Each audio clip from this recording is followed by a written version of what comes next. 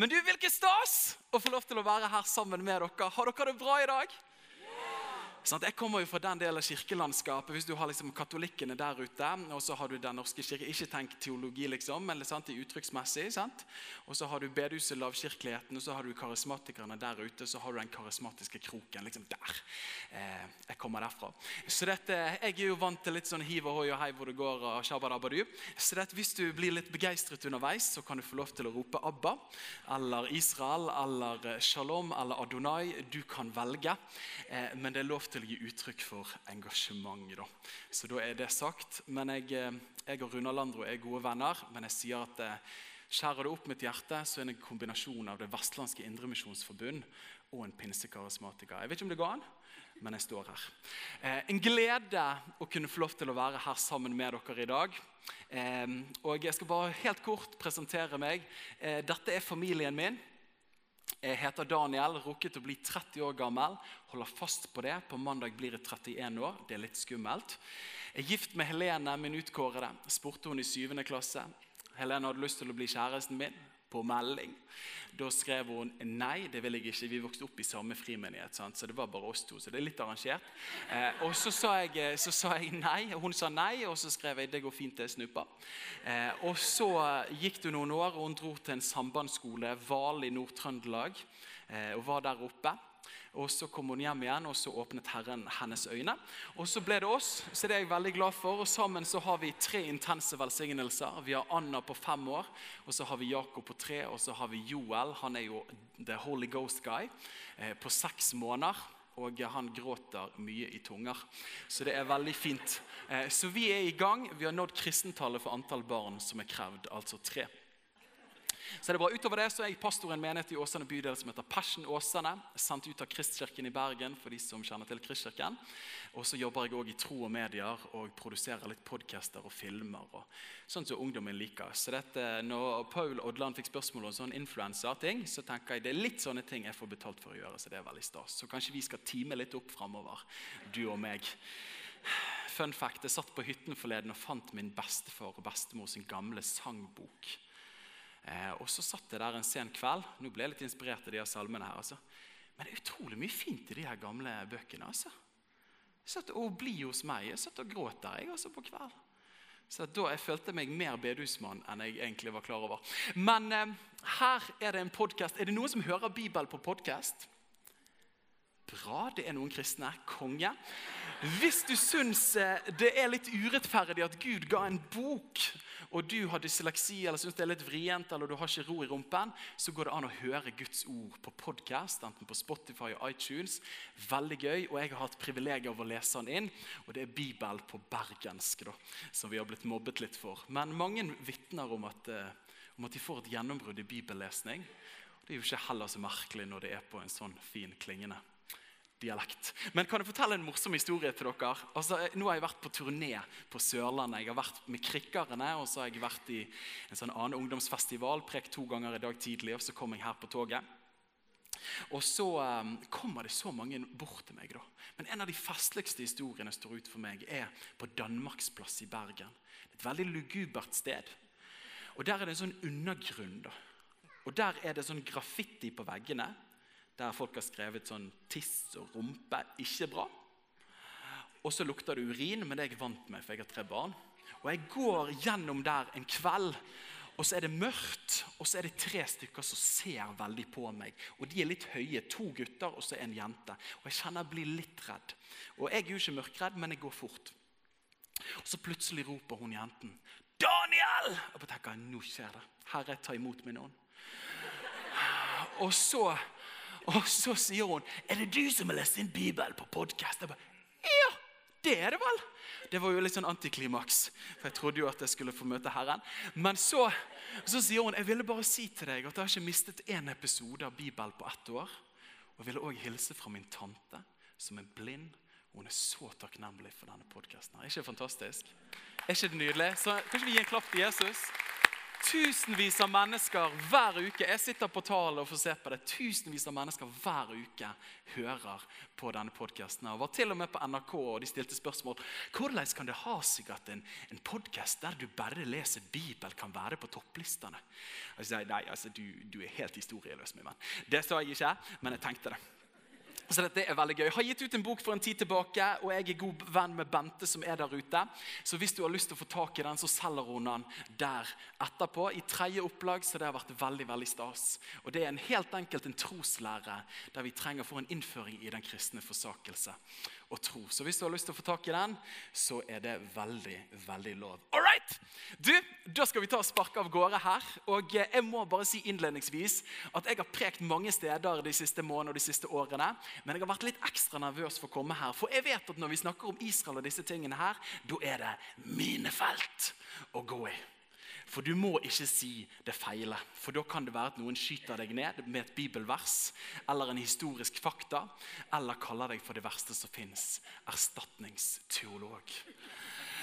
Så dette, jeg holder pusten. Jeg har sendt det til Kristoffer Eknes før jeg kommer og sa at blir jeg skutt, eller går det bra? Han sa, kanskje det går fint. Så dette, vi får prøve. Men som en god frikirkelig gutt, så har jo jeg så klart hatt en oppvekst som har vært preget av Israels engasjement. Og før jeg kunne snakke, så kunne jeg synge sangen Hevenu shalom alachem, Hevenu shalom alachem, Hevenu shalom alachem, Hevenu shalom. Jeg har kommet til mine egne. Fantastisk, applaus for dere. Og jeg løfte mine øyne opp mot fjellet. Det var jo barnelærdom. Rett etter jeg lærte meg å amme, kunne jeg de. Og vi har selvsagt i de menighetene jeg har vokst opp i, hatt et Israelsflagg på scenen. Og hvis du prøvde mot all formodning å flytte det litt, eller gjemme det til ungdomsmøte, så var ikke det alltid årens frukt ble vekket i enkelte lemmer av menigheten. Og vi hadde besøk av messianske jøder som fortalte oss om Jesus, men ikke minst fortalte oss om de jødiske tradisjonene. Og vi fikk se demonstrasjoner av bønnereimer, minnedusker og minnebokser og løftesbokser og de ulike høytidene, og vi feiret påskemåltid, og det var stor stas. Vi fikk besøk av messianske jøder, det ble arrangert Israelsturer for å se de historiske stedene, men også for å koble med ulike jøder som trodde på Messias. Så jeg hadde en god kompis av meg, og han pleide alltid å skryte og si at jeg har vært 10 ganger i Israel. Jeg hadde jo bare vært 1 gang, og det var 2. klasse på videregående, og min mor hadde liksom spart og hadde lengtet etter at bodene mine skal få dra til det lovede land, vet du, og se stedene der Jesus har vært. Så det var jo veldig fint, men han hadde da foreldre som var reiseledere. Han var nesten omskjært. Så han hadde vært der over 10 ganger.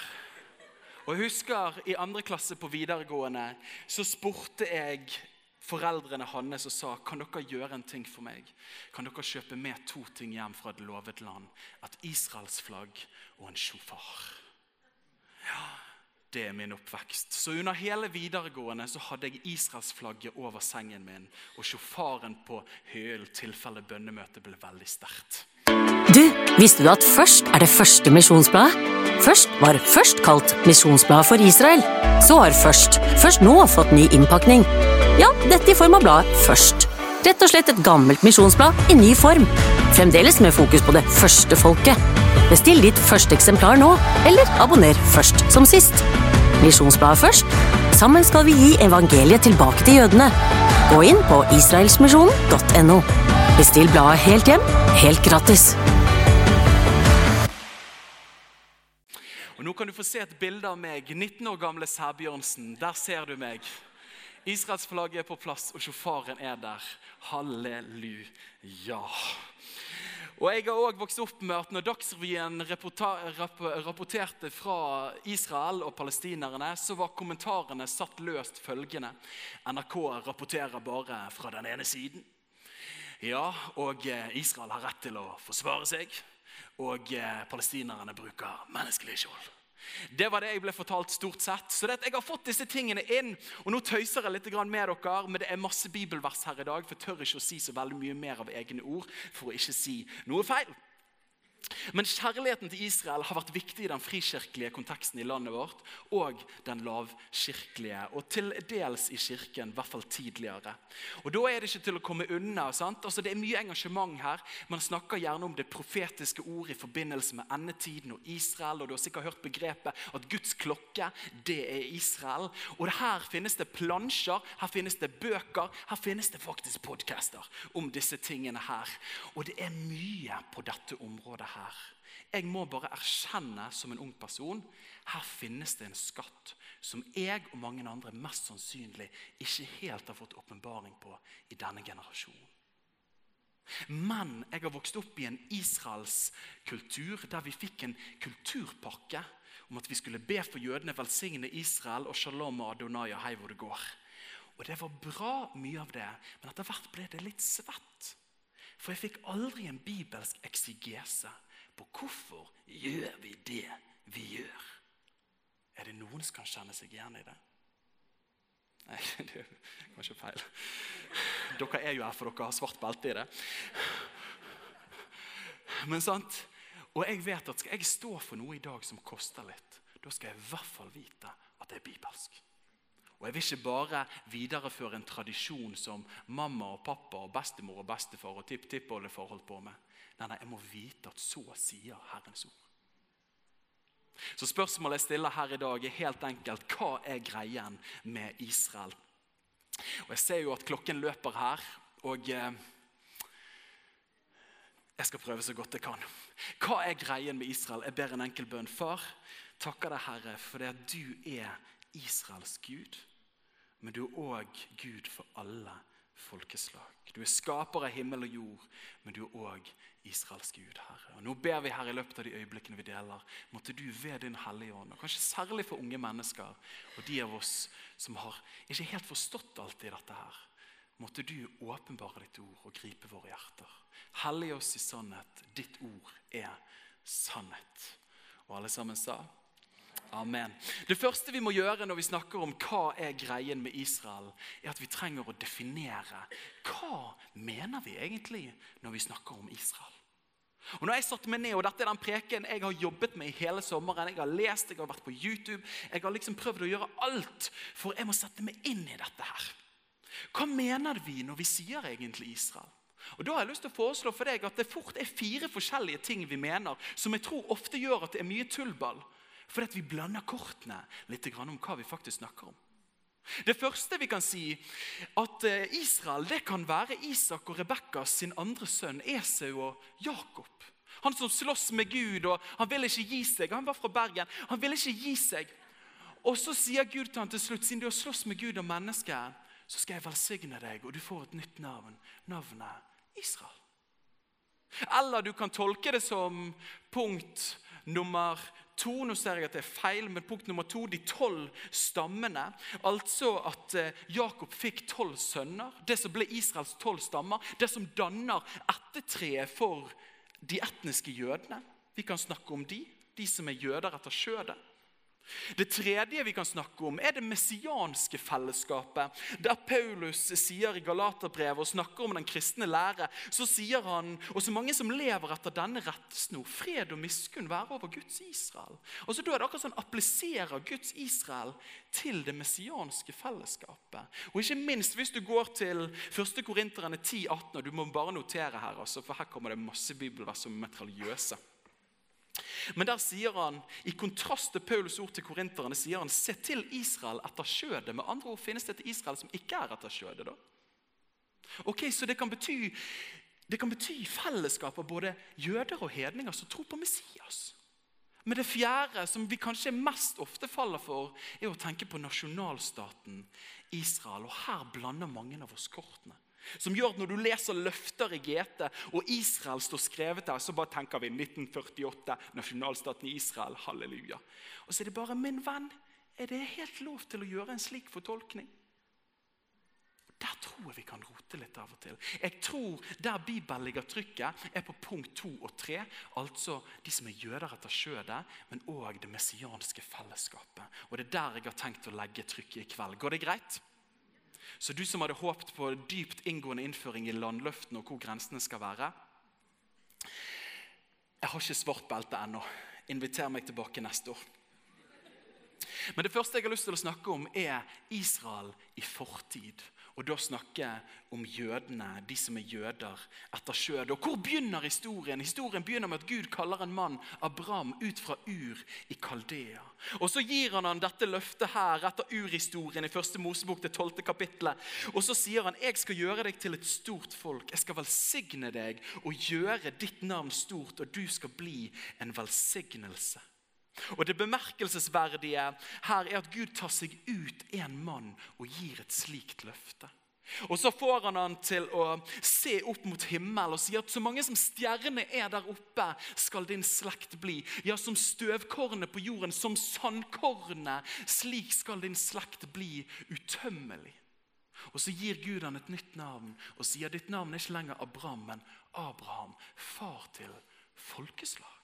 Her begynner historien om Israel i fortid, det jødiske folket. Og det står at vi vet jo at Abraham og Sara, de hadde litt sånn ekteskapsproblemer, ikke når det kom til relasjon, det hadde jo de forsovet hvis du tar med Hagar i bildet og sånt, det er ikke helt optimalt.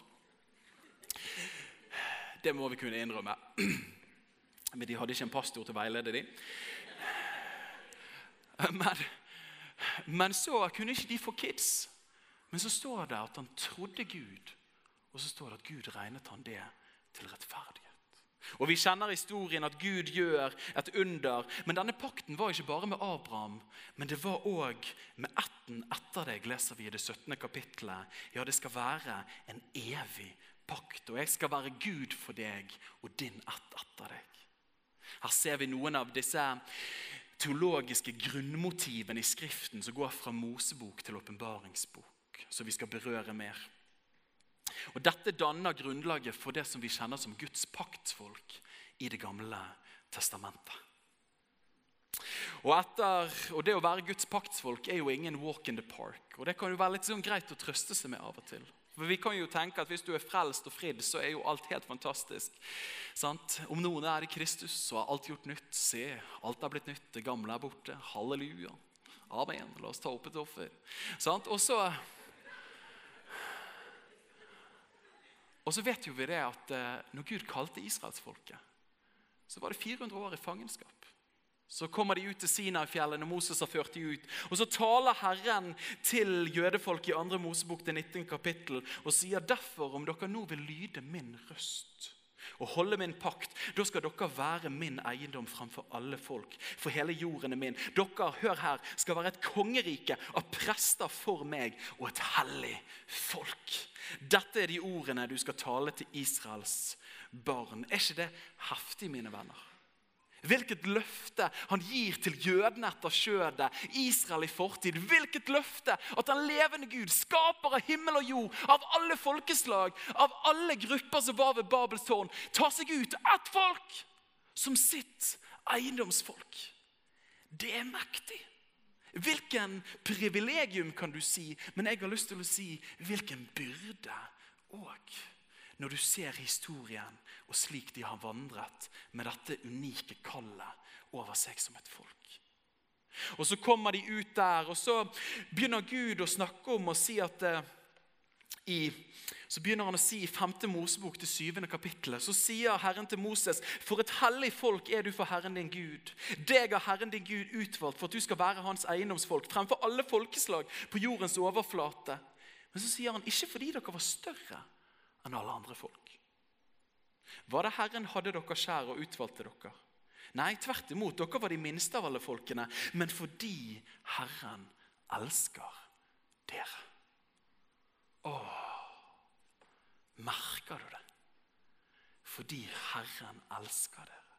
Ikke på grunn av prestasjon eller egen posisjon, men på grunn av Guds pasjon for den folkegruppen. Det vakkert. Og så kommer vi til Romerne, det 9. kapittelet, og til det 11. kapittelet, der det nye testamentet knekker opp noe av dette mysteriet, trekker noen av linjene fra det gamle testamentet. Og der begynner Paulus, og han ramser opp og sier, til de tilhører barnekåret, Herligheten, paktene, lovgivningen, gudstjenestene, løftene og fedrene tilhører dem. Og hør på det her, og fra dem Kristus kommet etter skjødet. Han regner opp 8 privilegier som tilhører jødene etter skjødet. Gud elsker jødene. Og kan jeg få et lite amen til det? Og dette må vi kristne aldri glemme, at Gud betrodde åpenbaringen til verden av seg selv først til jødene. Ja, Kristus kom fra dem. Det heftig. Så når vi da tenker på kirkens forakt for det jødiske folket, og noen ganger forfølgelse av det jødiske folket, så har vi lyst til å rive klærne våre og sitte i sekk og aske. For det første det alt annet enn Kristus likt. Det dypt ukristent, og både forakte, men også forfølge. Det noen som ikke har lest katekismen sin, og ikke minst sin bibel, men mer enn det også, så det dypt historieløst. For hadde vi hatt løftene og barnekåret som etterfølger av Messias, hadde ikke det jødiske folket først vært eiendomsfolket, så Gud betrodde sin åpenbaring til verden gjennom. Oi, oi, oi, mine venner. Jeg kjenner jeg blir giret her i kveld. Og bare det å tenke på at vi i Norge, i grunnloven i 1814, innførte jødeparagrafen, som ikke ble løst før i 1851. Altså 7 år etter Israels misjon ble stiftet. Det jo en skamplett når det kommer til den teologiske refleksjonsevnen i den kristne kirke i landet vårt, ikke sant? Det en sorg. Jeg husker når jeg gikk på bibelskole, så fikk vi besøk av en messiansk jøde. Og så prekte han for oss, og så stilte han plutselig spørsmål og sa, det noen som kjenner en jøde her inne? Så var det noen som tok opp en hånd, kanskje noen få, men de fleste av oss gjorde ikke det. Jeg sa, jeg kjenner bare folk fra Bergen. Og så sa han, men det noen her inne som har en jøde som bestevenn? Og da var det ingen som tok opp hånd. Så lente han seg fremover, så sa han, ikke dere venn med Jesus? Og det gikk av en bombe i det rommet der. Og det ble en sånn erkjennelse for meg. På en måte hvor vestliggjort vi hadde gjort denne jødiske Jesus fra Nazaret. Men det vi sier i den andre trosartikkel, nemlig at han har stått opp fra de døde og sitter ved faderens høyre hånd. Hvem det som sitter der med en fysisk kropp som kunne spise mat etter oppstandelsen? Det en jødisk mann. Jesus sitter med en herliggjort, men jødisk kropp i himmelen ved siden av faderens høyre hånd. Og da kjenner jeg bare lyst til å si at alt som lukter av antisemitisme, og som lukter av forakt mot det jødiske folk, jeg har lyst til å påstå, jeg kan ikke forstå at du følger Kristus.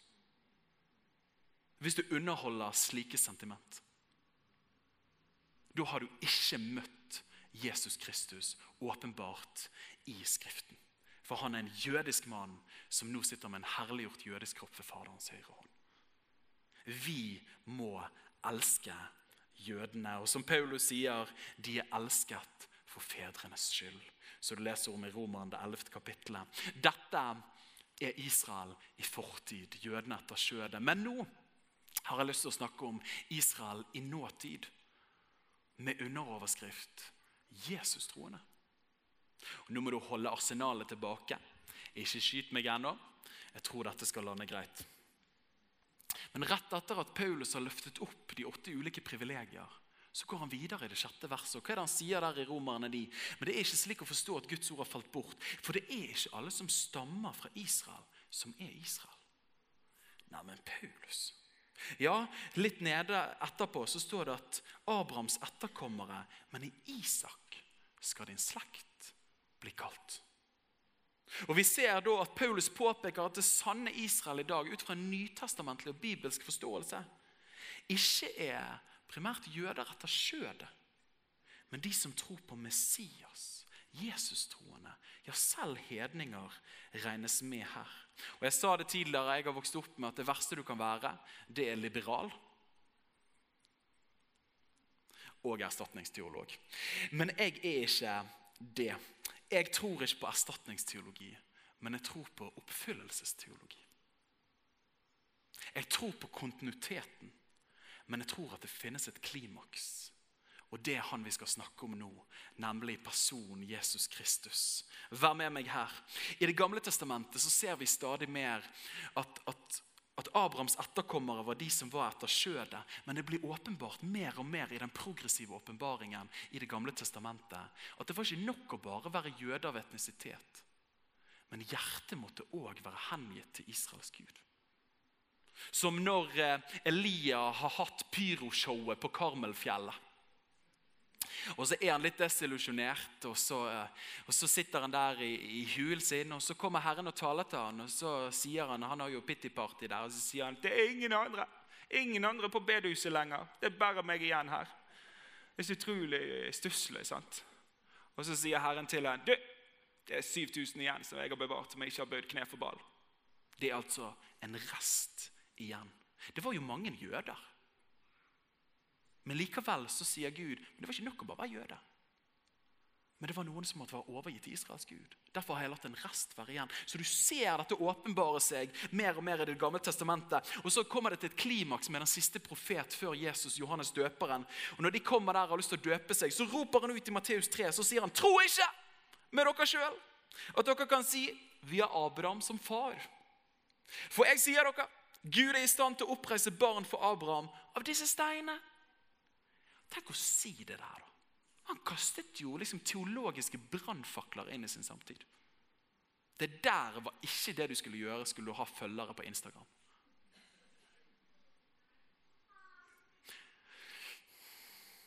Det er ganske drøyt. Men som om det ikke er nok det, så kommer Jesus plutselig og sier i Matteus 8, jeg sier dere at mange skal komme fra øst og vest, og så hedningfolk. Han åpenbarer noe av det som alltid har ligget der, at det er mer enn bare jøder, men folkeslag skal komme fra øst og vest og sitte til bords med Abraham, Isak og Jakob. Det er jo stamfedrene.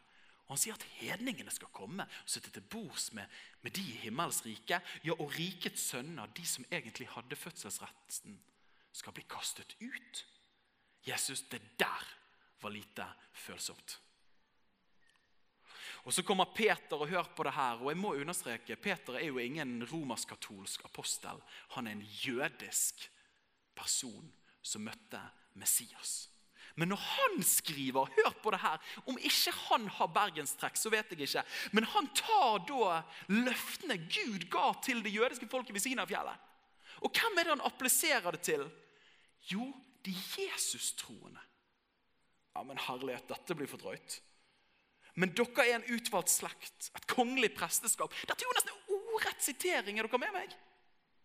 Nå får ikke jeg mange nikk her, men det står i Bibelen, jeg er helt sikker, jeg har sjekket. Et kongelig presteskap, et hellig folk, et eiendomsfolk, så dere skal forkynne hans underfulle storverk. Han som kalte dere ut i mørket og inn i sitt underfulle lys. Dere som før ikke var et folk, men som nå er Guds folk. Oi, oi, oi. Og så kommer Paulus videre, og han trekker det og sier av Filipperne, så sier han i det 3. kapittelet, for det er vi som har omskjærelsen. Ikke vi som på den 8. dag mistet noe av kroppen vår, men vi som tjener Gud. Men vi som tjener Gud i ånd, det er vi som har omskjærelsen. Og så går han videre i Romerbrevet og sier, for det er ikke den som er jøde i det ytre som er jøde, men hjertets omskjærelse i ånd. Paulus sier dermed i nåtid at det sanne Israel i dag, ja, de sanne jøder ut fra en nytestamentlig forståelse, er de som er en del av Guds paktfolk. Altså de som tror på Messias. Og det handler ikke om det ytre, men det handler om det indre. Og bær med meg her, for gamechangeren her er favorittbegrepet til Paulus, nemlig i Kristus. I Kristus. Og vi leser Galaterbrevet, der det står så vakkert, at løftet til Abraham ble gitt til hans ett. Og da sier Paulus, ikke til etter som om de var mange, men til en. Altså til din ett, som er Kristus. Og løftet til Abraham ble også gitt ved løfte og ikke ved gjerninger, nemlig at han trodde Gud, og det ble regnet han til rettferdighet. Og i Isak skal din ett din slekt blir kalt. Med andre ord, løftet av tro, og det de som Abrahams barn. Oi, vi ser da i det nye testamentet at grenene har blitt podet inn på roten, som deg og meg, som Kristus. Det velsignelsene, det å komme med i paktsfolket, handlet om løfte og ikke gjerninger. Det handlet om tro og ikke ved lovobservasjon. Det handlet om hjertets omskjærelse og ikke kjødets omskjærelse. Det handlet ved ånden og ikke ved det ytre. Ja, det handlet ikke bare for jøder, men også for alle folkeslag. Og jeg må si, mine venner, at det som har vært nøkkelteksten for meg i møte med dette, har vært 2. Korinterne 1,20, der det står at for så mange som Guds løfter i Kristus finner de sitt ja og sitt amen. Da er det lov til å si amen. Ja. Jeg var litt redd jeg mistet dere underveis der. Jeg så noen erstatningsteolog-anklager-blikk, og de kjenner jeg igjen. Men bær med meg her. Men løftene i det gamle testamentet når sitt klimaks i Kristus. Både salmene, historiene, hele rikdommen. Ja, for hvorfor, mine venner, om jeg tør spørre deg? Leser du Jeremia 29,11? Jeg har fremtid og håp for deg. Og så sier du, ja, men dette er et løfte til meg. Nei, men hvis ikke Kristus er oppfyllelsen, da har jo du ingen rett til å ta til deg løftene i det gamle testamentet. For det var sagt til ett folk i en tid til et sted. Men det er jo derfor du og meg leser salmene som våre egne. Det er jo derfor vi leser løftene i boken som våre løfter. På grunn av at vi tror oppfyllelsen i Kristus. Hvis ikke, har jo ikke vi rett til det gamle testamentet. Må ikke vi være fair på det? Vi må jo det.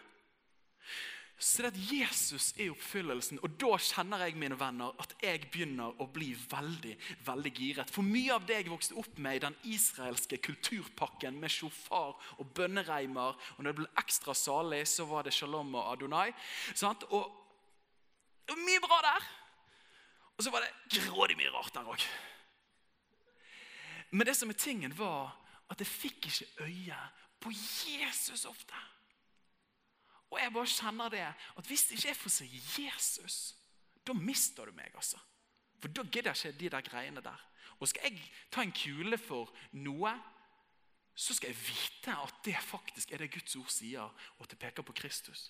Og hvis det er noen som ikke var erstatningsteologer, mine venner, så var det de jødiske disiplene av den jødiske Jesus. Men det er de som skriver de greiene jeg har lest nå. Og vet du hva som er så vakkert med de? Det er at de er alltid Kristus-fokusert. Og de er alltid Kristus-forherligende. Og når vi kan snakke om Israel og Jerusalem og jøder, og det løfter opp Kristus, da tror jeg vi begynner å komme på sporet av noe her. Altså. Og da ender vi opp som Romerne 11,36. Når Paulus oppsummerer dette her, så sier han for av ham og ved ham og til ham er alle ting. Ham være æren i menigheten i all evighet. Amen. Når Kristus var sentrum, da ble Gud forherlighet. Og da begynner ting å komme i riktig orden. Amen. Så det er Israel i nåtid. Det er ikke jøder etter skjødet, men det er de som tror på den lovede Messias, som inkluderer både jøder, men også sånn som du, Paul, fra Eknes, Nordhordland. Det er jo ikke sånn, det var jo ikke de tenkte på Paulus først og fremst. Det må jo vi kunne erkjenne. Til og med ikke bergensere. Men da må vi snakke om, men hva da med Israel i fremtiden? Og da er stikkordet frelse. Da er stikkordet frelse. Og jeg prøver å bare holde meg tettest mulig til teksten, for da er vi tryggest mulig. Israel i fremtiden. Og da kan det være at du sier til meg, ja, men Daniel, hvis det sanne Israel i nåtid er de som tilhører Messias Kristus, altså har Gud da forkastet de som var Israel etter skjødet? Og det er jo litt morsomt at du måtte stille det spørsmålet. For det spørsmålet forventer Paulus å få etter han har lagt ut disse tingene her. Og han vet hvordan det er liksom. Han bare, nå vet det noen kommer til å kalle meg erstatningsteolog. Så han bare sier, jeg tar det spørsmålet der, jeg. Så Romerne 11,1, så står det, jeg spør da, Har Gud forkastet sitt folk? Og så sier han med utropstegn, på ingen måte. Ok, hvordan henger dette sammen? Hjelp meg å forstå Paulus. Jo, så løfter han opp 2 grunner. Og del B av det første verset, den første grunnen, at han sier, jeg jo også israelitt, av Abrahams slekt, av Benjamins stamme. Hva det han sier? Gud kan ikke ha forkastet jødene. Jeg jo jøde. Jeg har jo møtt Messias. Og alle de første apostlene var jo jøder, og de første årene av det kristne fellesskapet, alle var jo jøder. Så da begynner han å snakke om erstattet, at han har forkastet dem. Han sier på ingen måte, vi er jo jøder, men vi har møtt Messias. Men så løfter han opp en annen årsak til at Gud ikke har forkastet dem. Og den møter vi i det 11. verset. Der sier han, jeg sier altså, har de snublet for at de skulle falle? Spørsmålstegn, på ingen måte. Men ved deres overtredelse frelsen kommet til hedningfolkene for å gjøre de nidkjære. Og her møter vi det igjen. At det edle oliventreet har vi som var de ville grenene blitt podet inn på. Men de naturlige grenene, og jeg bet meg merke i det ordet, de naturlige grenene. Ja, de som har, som ble sagt her, førsteretten. De naturlige grenene, de som hadde fedrene, de som hadde barnekåret, de som hadde løftene, herligheten. De som de naturlige grenene har blitt brutt av. Men deres avvisning ikke endelig. Og da møter vi i det 24. verset i det 11. kapittelet. For hvor mye mer skal da disse som naturlige grener bli innpodet i sitt eget oliventre? Og så du bare merker at han nesten i eskatologisk, profetisk framtidsblikk ser at det har vært en forherdelse, men Gud skal åpne deres øyne. Det kommer inn en rest av de som jøder etter kjødet skal få se sin Messias. Og så avslutter han i vers 26, og så sier han, og slik skal hele Israel bli frelst. Og da kan Israel i framtiden summeres opp med ordet frelse. Gud har ikke forkastet jødene etter kjødet, men han vil frelse dem. Jeg vet ikke hvordan, jeg vet ikke hvor mange, men jeg vet at det skjer mer enn noen gang at jøder vender seg til Messias. Og vi ser de messianske fellesskapene vokser mer enn tidligere. Men her finnes det profetiske dybder som jeg ikke vil påberope meg av full innsikt i. Men jeg kan min Bibel, og det står at Gud ikke angrer sitt kall og sine nådegaver. Med andre ord, kallelsen ligger der på et vis. At de skal få se sin frelser. Og vi kommer ikke unna heller det som allerede har blitt påpekt innledningsvis her. Og som Martin Luther av en eller annen grunn gjorde en skrekkelig dårlig eksegese av når han hadde sin tårnopplevelse i 1513 eller noe sånt. Der han sier, for evangeliet Guds kraft til frelse. For jøde først, og så for greker.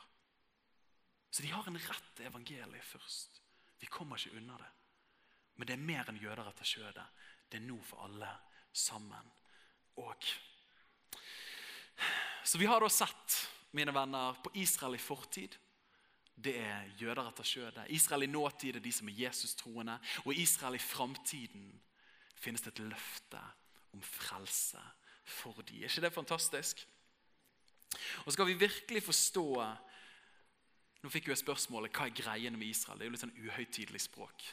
Men det var jo på grunn av boken, hva greien med. Men skal du forstå hva som greien med disse tingene her, så kommer ikke jeg unna at nøkkelen Jesus Kristus. Leser du Efeserne, det 2. og det 3. kapittelet, så står det om denne hemmeligheten, om hensikten som fra evige tider har vært skjult hos Gud, om hvordan Jesus drepte fiendskapet, brøt ned skilleveggen, skapte fred og gjorde jødninger og hedninger til ett. Hvordan skjedde det? Efeserne 3,6. Hedningene medarvinger, de hører med til den samme kropp og har del i hans løfte i Kristus ved evangeliet. i Kristus ved evangeliet. Og jeg sier det helt enkelt, la Jesus Kristus være sentrum i møte med dette spørsmålet her. Så vil ting falle på plass. Og jeg tror når vi kommer der, og vi som hedningekristne, vi skylder alltid å ha en dyp takknemlighet til det jødiske folket. Over at de og deres forfedre har gitt oss det som nå vår Bibel, men også kjennskapen til Jesus Kristus. Vi har fått ånd, vi har fått barnekåre, vi har fått håp om himmel. De bar fram åpenbaringen av den levende Gud til verden. Vi skylder å være takknemlige alltid. Vi skylder også å være ydmyk, og måtte vi aldri bli stolte og rose oss overfor de andre greiene. Som Gud sier, strenghet overfor de, men godhet overfor oss. Men pass deg, for du ikke podet inn på grunn av at du var flink gutt. Nei. Du podet inn på grunn av at det var ved løfte, ved nåde og ved tro. Og da tror jeg, når vi på det punktet, at vi kan få lov til å ta del i hjertet. Som Paulus knekker ut på romerne, det første verset i det 10. kapittelet. Brødre, mitt hjertes ønske om en bønn til Gud for Israel at de må bli frelst. Oppfyllelsen, mine venner, av Abrahams løfte møter vi til slutt i åpenbaringsboken. Der leser vi i det 7. kapittelet, når han får se inn i herligheten, og få se hva som en gang skal komme. Deretter så jeg å se en stor skare som ingen kunne telle. Av alle folkeslag, stammer, folk og tungemål. Ja, i evigheten når vi står foran lammets trone, vil det være flere der enn stjerner på himmel, støvkornene på bakken og sandkornene på jorden. Løftet til Abraham når sin oppfyllelse i åpenbaringen. Men alt sammen har sitt sentrum i personen Jesus Kristus. Halleluja, mine venner. Har du lyst til å reise deg opp akkurat nå, og så avslutter vi med en bønn. Vi takker deg, Jesus, for at vi har fått lov til å sitte under ditt ord. At ditt ord har fått lov til å tale til oss og adressere oss. Og Herre, du ser at noen av oss kommer fra ulike bakgrunner. Vi har ulike forståelser. Men jeg ber deg, Herre, om at du hjelper oss til 2 ting, Herre. Jeg ber om at du plasserer deg selv, Jesus, som stjerne og stjerne i møte med hele dette spørsmålet her. At vi ikke skal være folk som først og fremst kjemper for dødehavsmineraler og Jaffa-appelsiner, men at vi kjemper for å gi jødene Jesus Kristus. Jeg ber om det, så måtte du være sentrum, og måtte du utvide våre hjerter til nød for de som jøder etter kjødet. Og kan jeg få lov til å være litt utenfor manus her, men har du lyst til å være med og be med meg for ungdomsgenerasjonen i dette landet, som jeg kan få lov til å være en representant for? Vi har sett en del av disse greiene, og vi synes det svett opplegg, en del av det. Men jeg bare erkjenner i løpet av de siste årene, når jeg har vært i Guds ord på dette spørsmålet her, at her finnes det rikdom og dybder som vi trenger å få fatt i. Og som vi ikke har privilegier av å si at akkurat det der har ikke vi lyst til å bry oss om. For hvis Guds ord løfter det høyt, da skal jeg løfte det høyt. Der Skriften taler, skal jeg tale. Der den tier, vil jeg tie. Men Skriften taler om et mysterium her. Og vi trenger å se en kristne ungdomsgenerasjon som villig til å omfavne det, selv om det motkulturelt og ikke gir deg veldig mye applaus i samtiden. Så kanskje vi tar og be som hellige sammen om det. Far, vi takker deg, Gud, for at ditt ord sannhet, Herre. Og jeg takker deg, Herre, at ditt ord, det består, Herre, om himmel og jord forgår. Og nå har vi lyst til å løfte opp den unge generasjonen for deg. Ikke at de skal være kulturkrigere, ikke at de skal bli nyhetskommentatorer, men jeg ber om at du reiser opp den kristne ungdomsflokk i dette landet her, til å elske hele ditt råd, Herre. At det skal være mennesker som elsker hele ditt ord, og som villige til å stå på barrikadene, ikke bare for det som behagelig, men for det ditt ord sier, og det løfter høyt. Og så ber jeg også, Herre, om en nød for nasjoner, men også at evangeliet skal få komme tilbake igjen til de som først ga det til oss, nemlig jødene. Og alle sammen ropte litt små høyt. Amen. Tusen takk for meg.